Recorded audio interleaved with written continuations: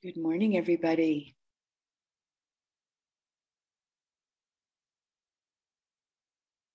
So settling in.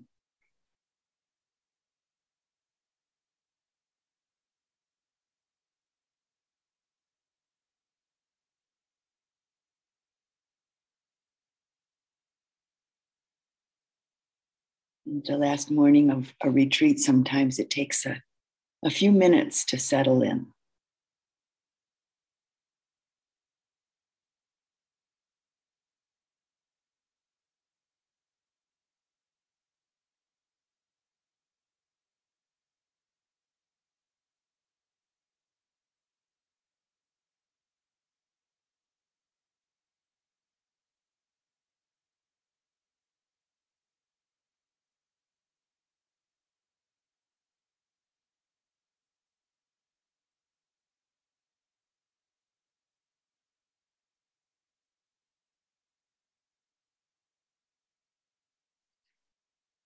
So I'll offer some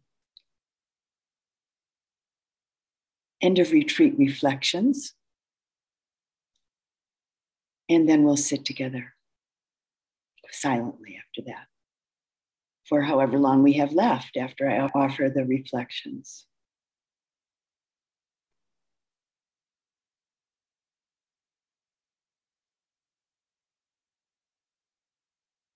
And here we are,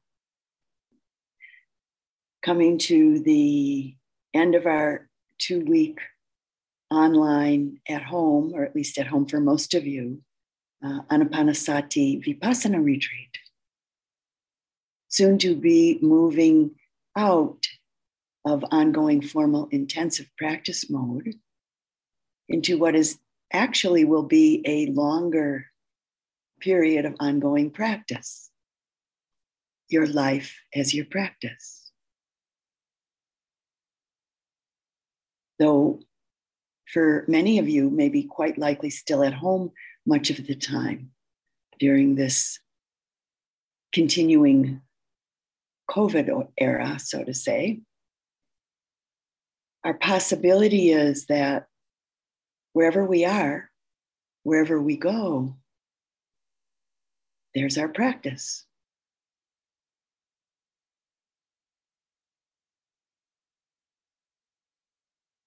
Maybe your home, as I've certainly heard from some of you, has become your temple, become your retreat center, become your monastery.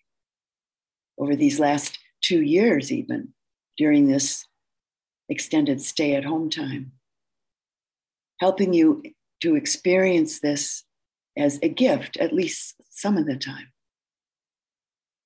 This certainly has been my experience during much of the time here at home and in relationship to the land and the trees and the gardens that are all around my home, for which I'm very deeply grateful. And of course, with our soon to be moving out of retreat mode into daily life mode, there's certainly going to be some changes. One of the changes that we'll experience in relationship to the pace of life will be in relationship to the pace of life. At least outwardly, as we enter into a more worldly life, life appears and feels like it moves considerably faster than it does in the midst of retreat life. And yet we're supported as we move into the larger world with certainly some more understanding from our 2 weeks in retreat of how quickly and incessantly things change within our own body and within our mind.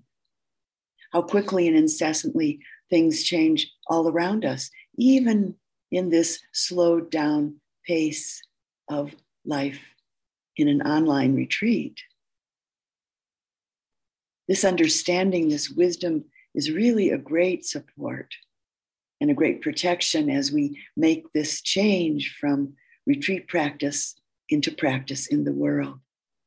reconnecting with a larger world in its day-to-dayness or moment-to-momentness in a more ongoing and consistent way than we have during our retreat time with these more fast-paced changes of a worldly life.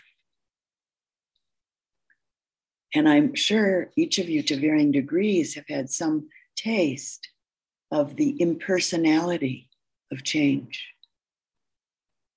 You've certainly tasted that we can't stop change, and that even though we might try, we can't hold on to anything. And maybe you've tasted how painful it is to try to hold on to something. As you've dedicated yourself to the cultivation of a clearly focused, concentrated mind grounded in mindfulness, and then moved your concentrated attention towards exploring the 4 domains of mindfulness in various ways over these past 2 weeks. I've heard from many of you that there's been a blossoming of clarity and relationship to your deepest goals and aspirations, along with the choices that you make regarding what to do or what not to do. And I know from you that this blossoming of clarity in relationship to your choices, the choices that you make, is maybe more intimately and maybe more clearly connected now to your relationship with other beings, along with more clarity regarding what's important and what's appropriate, what's wholesome, what's really, truly respectful and kind in relationship to every other form of life on this amazing planet that we all share. We've touched into the ultimate reality of our innate and totally pervasive interconnectedness with all forms of life as we all breathe together. And it makes a difference in how we choose and how we live our life overall. Each and all of these tastes, these understandings, are really a great support for each and all of us and have a very deep and beneficial effect on how we think about things and how we relate in the world. There's a very beautiful piece that was written by the American astronaut Russell Schweickart some years ago regarding his experience in outer space. And I'd like to share this with you. And these are his words. You recall staring out there at the spectacle that went before your eyes, because now you're no longer inside something with a window looking out at a picture. There are no frames. There are no boundaries. You're really out there going 25,000 miles an hour, ripping through space, a vacuum, and there's not a sound. There's a silence, the depth of which you've never experienced before, and that silence contrasts so markedly with the scenery, with what you're seeing and the speed with which you know you're going. The contrast, the mix of these two things really comes through. And you think about what you're experiencing and why. Do you deserve this fantastic experience? Have you earned this in some way? Are you separated out to be touched by God or to have some special experience here that other people can't have? And you know the answer to that is no. There's nothing you've done that deserves this, that earned this. It's not a special thing for you. You know very well at that moment. And it comes through to you so powerfully that you're a sensing element for humans. You look down and see the surface of that globe that you've lived on all this time, and you know all those people down there. They are like you. They are you. And somehow you represent them, that point out on the end, and that's a humbling feeling. It's a feeling that says you have a responsibility, and it's not just for yourself. The eye that doesn't see doesn't do justice to the body. That's why it's there. That's why you're out there. And somehow you recognize that you're a piece of this total life. You're out on that forefront and you have to bring that back somehow. And that becomes a rather special responsibility. It tells you something about your relationship with this thing we call life. And so that's a change. That's something new. And when you come back, there's a difference in that world now. There's a difference in that relationship between you and that planet, and you and all those other life forms on that planet, because you've had that kind of experience. It's a difference, and it's so precious.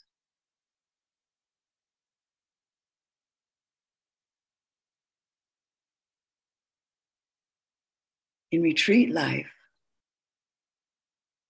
even in an at-home online retreat, life is pared down. A life of much more simplicity than most of us have when we're not in retreat mode. So this is another about to be change. You most likely have been engaging in a much more hour by hour and moment by moment scheduled life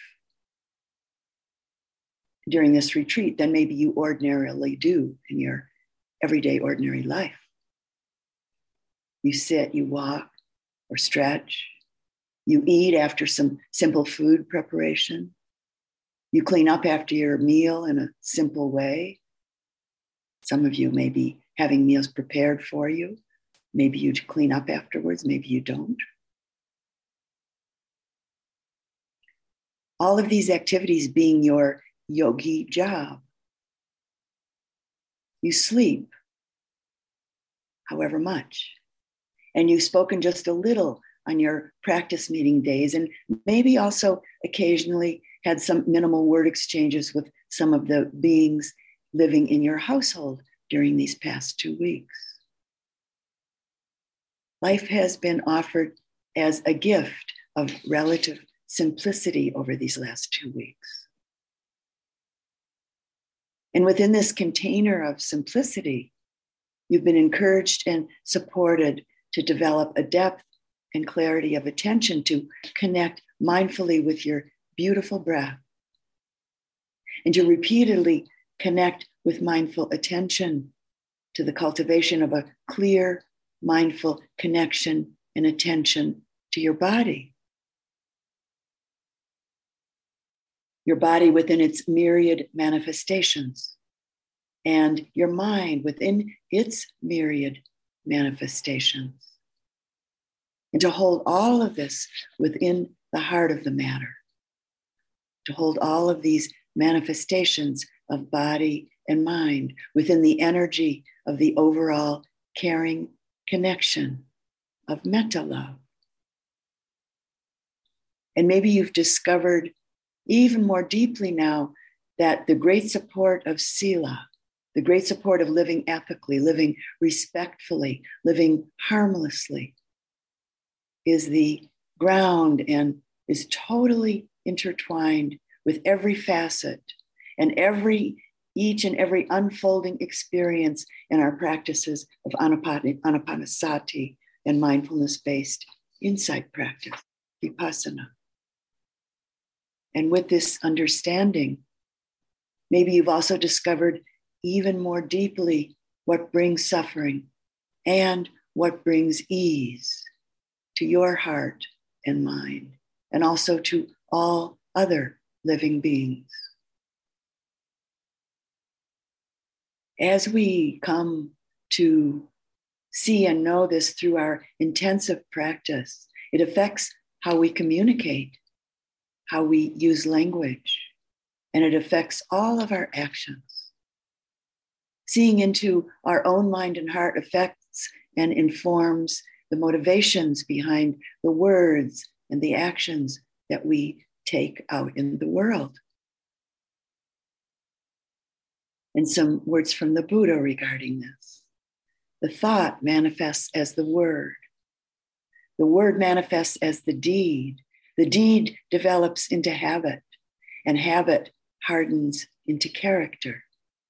So watch the thought and its ways with care, and let it spring from love, born out of concern for all beings.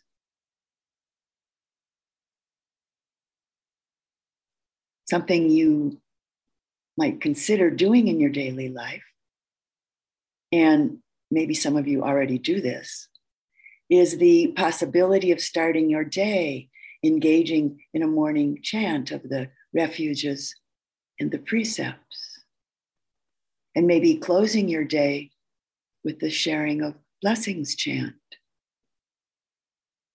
This can be a really beautiful and powerful aspect of encouraging the purification of our thoughts, our words, and our actions.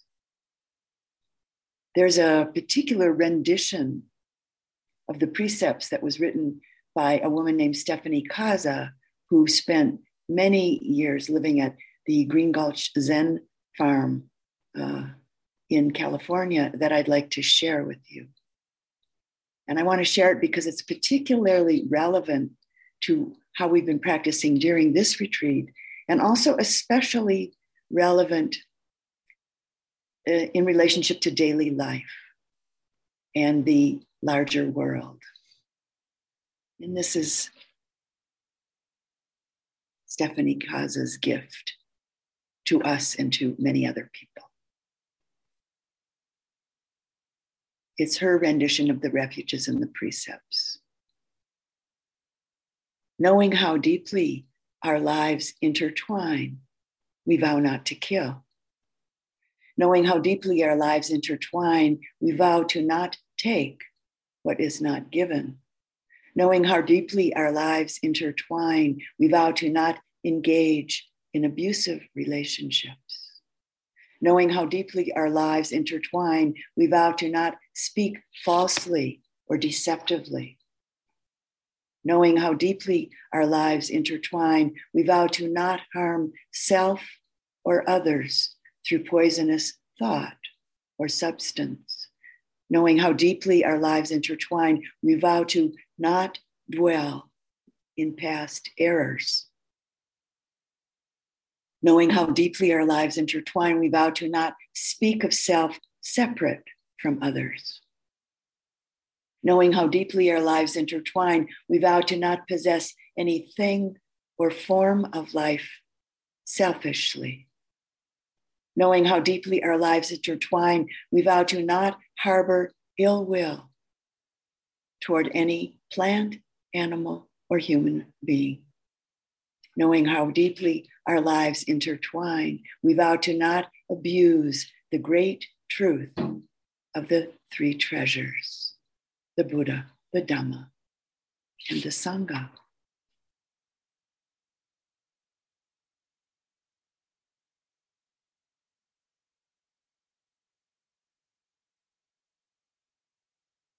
In relationship to the simplicity of life and retreat, I'd like to share a story with you that took place some years ago now at the Lama Foundation, which is about 45 minutes north up in the mountains from where I live here in the town, or on the south end of the town of Taos. Many years ago, Nanao Sakaki, who was a wandering Japanese poet, used to spend time up at the Lama Foundation. And he would show up at Lama with his small knapsack and a sleeping bag, and he would stay there for a few days. And then he would head out into the mountains with just this, nothing more than what he'd arrived with. A dear friend of mine who was the coordinator at Lama during those years told me that one of the times when Nanao had come in to Lama from the mountains for a day or two, asked her and another friend if they would like to come out to his camp for dinner in a few days.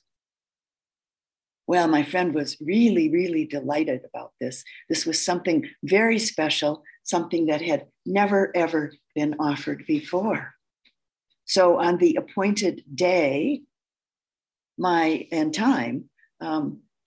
and the other invitee found their way out to Nanao's camping spot by following his careful directions. But when they got there, Nanao was there, but there was no food in sight for dinner. He told them not to bring anything with them, that it wouldn't be necessary, that he said there was plenty of food. Well, my friend thought maybe they'd made a mistake, that this was the wrong day. But Nanao was really delighted to see them and welcomed them very heartily. And then he said, well, now let's go out and look for dinner and find dinner. I was told by my friend that they walked and picked and dug various wild foods. And then they came back to Nanao's camp, built a fire, and cooked what needed cooking. And she said they enjoyed an incredibly delicious dinner. And they finally understood, she said, how Nanao could go out into the mountains for days or sometimes weeks at a time with almost nothing and come back strong, healthy, and happy. A Dhamma student once told me that the simplicity in life in retreat had a very good taste, as she called it. We taste it, this good taste, and we take it with us, so to say.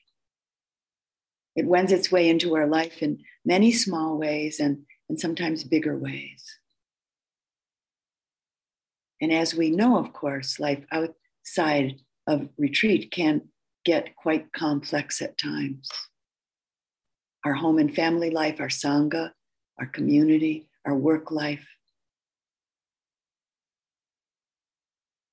which may be, for some of you, primarily online at this point, work life. And even to some degree, our social life during this pandemic time. And yet there certainly are ways that we can let go of some of the complexity. And often we do this little by little as our practice deepens in and outside of a retreat setting. We make choices in relationship to the work that we do. We make choices in the way that we spend time with family and friends and partners and community members. We make choices in how we spend our free time. We really do truly have the possibility of expanding and deepening this good taste that we take from the simplicity of retreat life. And of course, there are some complex responsibilities and commitments that we must honor and continue with throughout our regular life, our daily life. The taste of simplicity in retreat has the very beneficial effect of affecting and inspiring the way that we expend our energy, what we put our energy towards, how we use our energy, even in the midst of complex activity and relationships and responsibilities. Concentration, vipassana, and metta practice helps us to see, to know, and learn more and more clearly when we're off balance in the ways that we engage and use our energy in our life as a whole. With the blossoming of more maturity within our practice, we begin to find ourselves connecting with more wholesome and skillful ways of being, doing, and relating, which brings a deeper sense of balance and a deeper sense of well-being into our life. Consequently, we find that, in fact, we have more energy and more time available for our life to more clearly, directly, and consistently be our practice. Simplicity inwardly and outwardly, This becomes a great support and a great protection everywhere along this step-by-step journey towards awakening. And of course, all of the conditions, all of the relationships in our lives are really wonderful mirrors for our practice.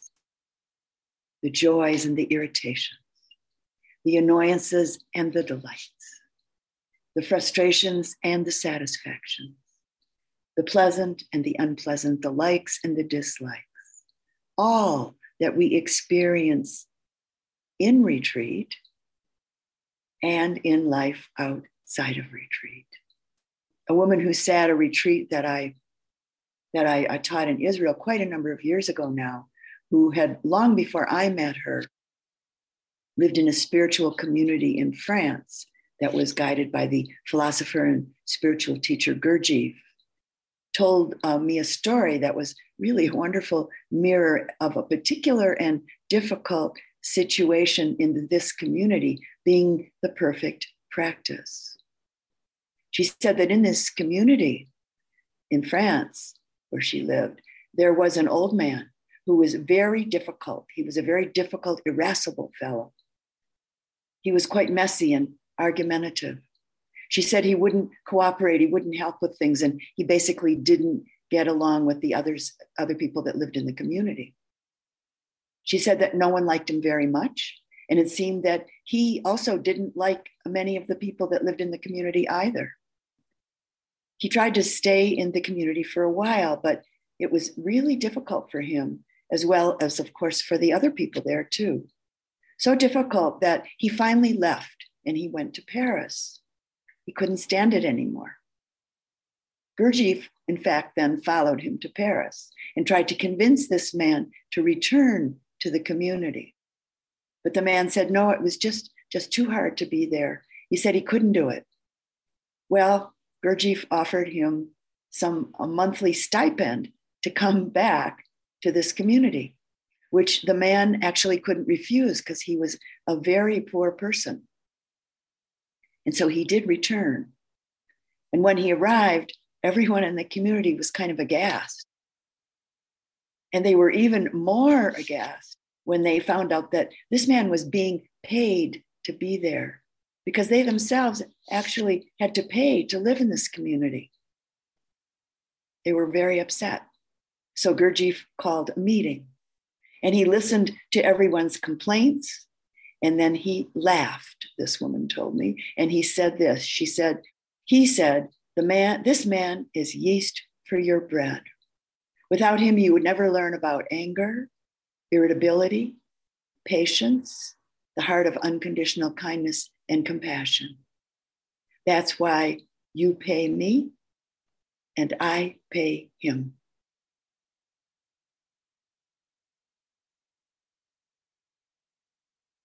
The conditions of our lives and the people in our lives are all part of our practice.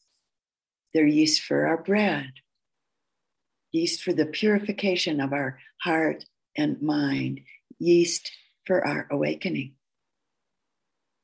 There's one teaching among the 84,000 that the Buddha is said to have offered during his lifetime, where the Buddha uses the metaphor of a mother who has 4 sons for the development and the flowering of unconditional loving kindness, compassion, appreciative joy, and equanimity. Each of the sons, because of his particular age and particular personality and particular karmic manifestations, calls forth from the mother one of these divine abidings. Well, I only have 3 sons, but they have certainly managed to be some of my strongest teachers in many, many ways over the years.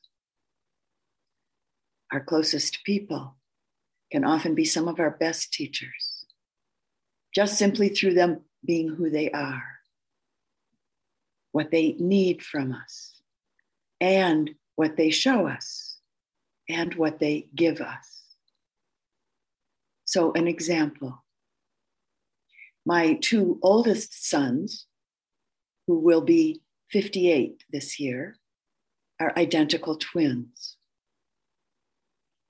They show me, teach me really, a relationship that is rare. They're very, very close friends. And although when they were little boys, they would sometimes fight with each other, as children do, over all of these years, they've never talked about each other or to each other in negative or judgmental ways. No matter what one or the other is feeling, no matter what one or the other has done or not done, and no matter how the other's life is going. And they do lead quite different lives from each other in many ways. And they're not each other's keeper, meaning they're respectful of each other and they are not codependent with each other. I think this is really quite a rare relationship. Sometimes I'm in awe of it, and I always learn from it. And some words from the Buddha. As a bee seeks nectar from all kinds of flowers, seek teachings everywhere. Like a deer that finds a quiet place to graze, seek seclusion to digest all that you have gathered. So ending this reflection now with two poems. The first comes from Joy Harjo, who was the first Native American woman to have the honor of being our United States Poet Laureate. And this is her Eagle poem.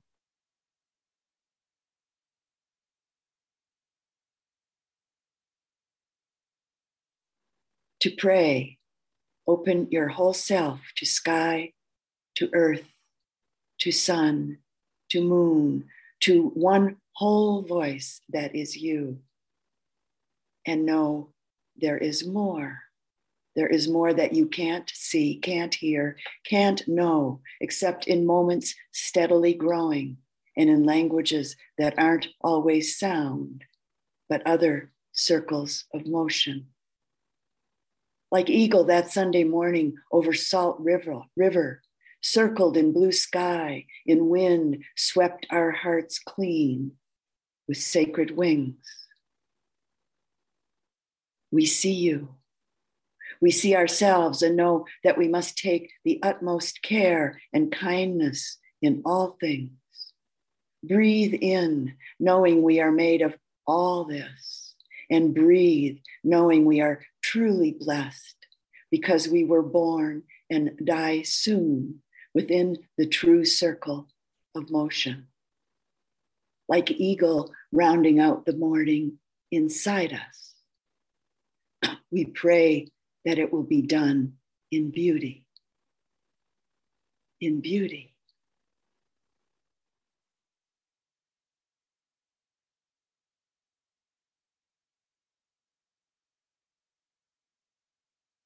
And now some words of advice from wandering Japanese poet Nanao Sakaki. If you have time to chatter, read books. If you have time to read, walk into the mountain, desert, and ocean. If you have time to walk, sing songs and dance. If you have time to dance, sit quietly, you happy, lucky idiot.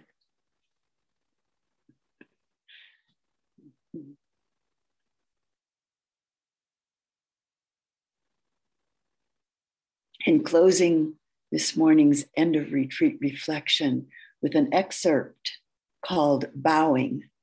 And this comes from the writer and naturalist Barry Lopez from his book called Arctic Dreams.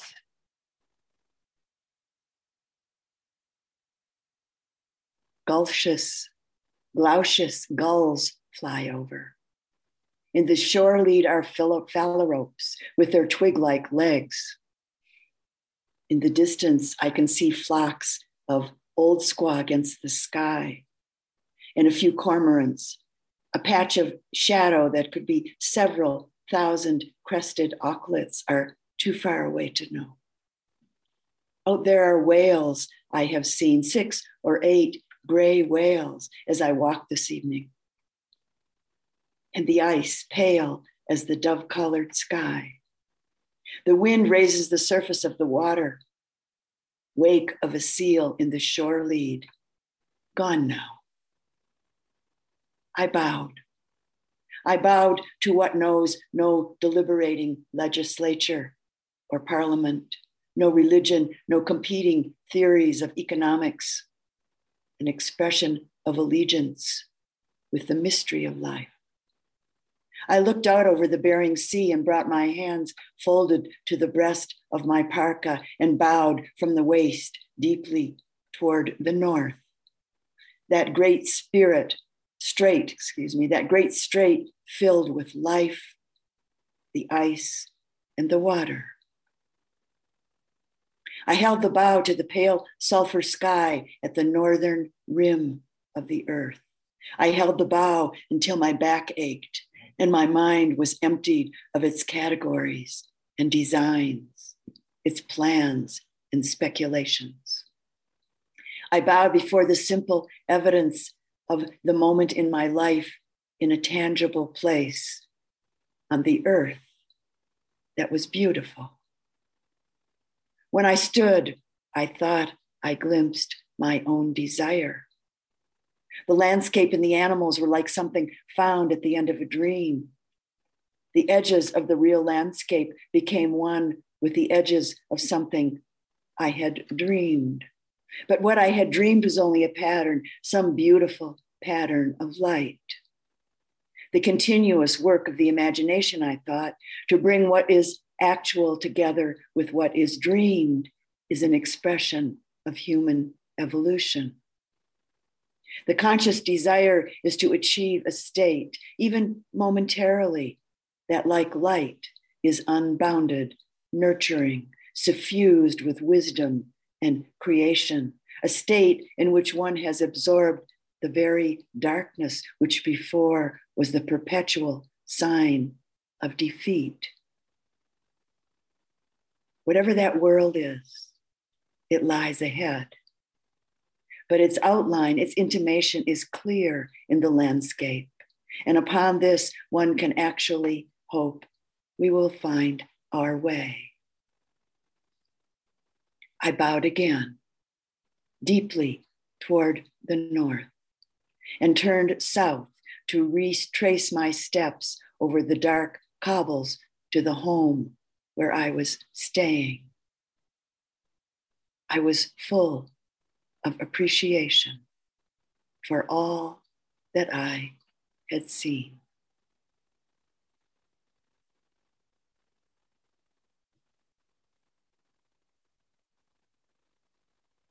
And now let's sit silently together.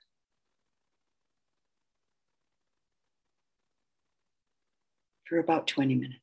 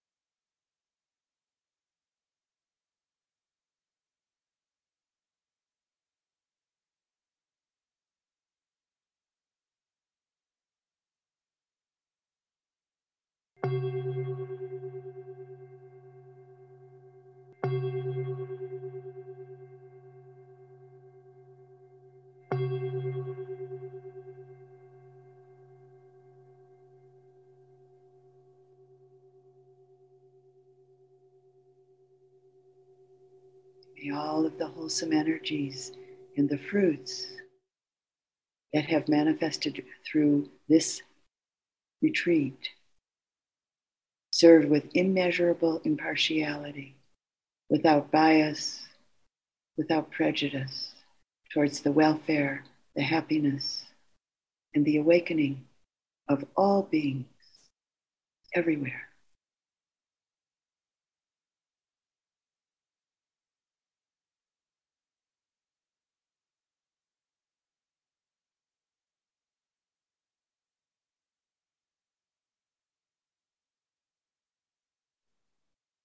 So, see you soon again.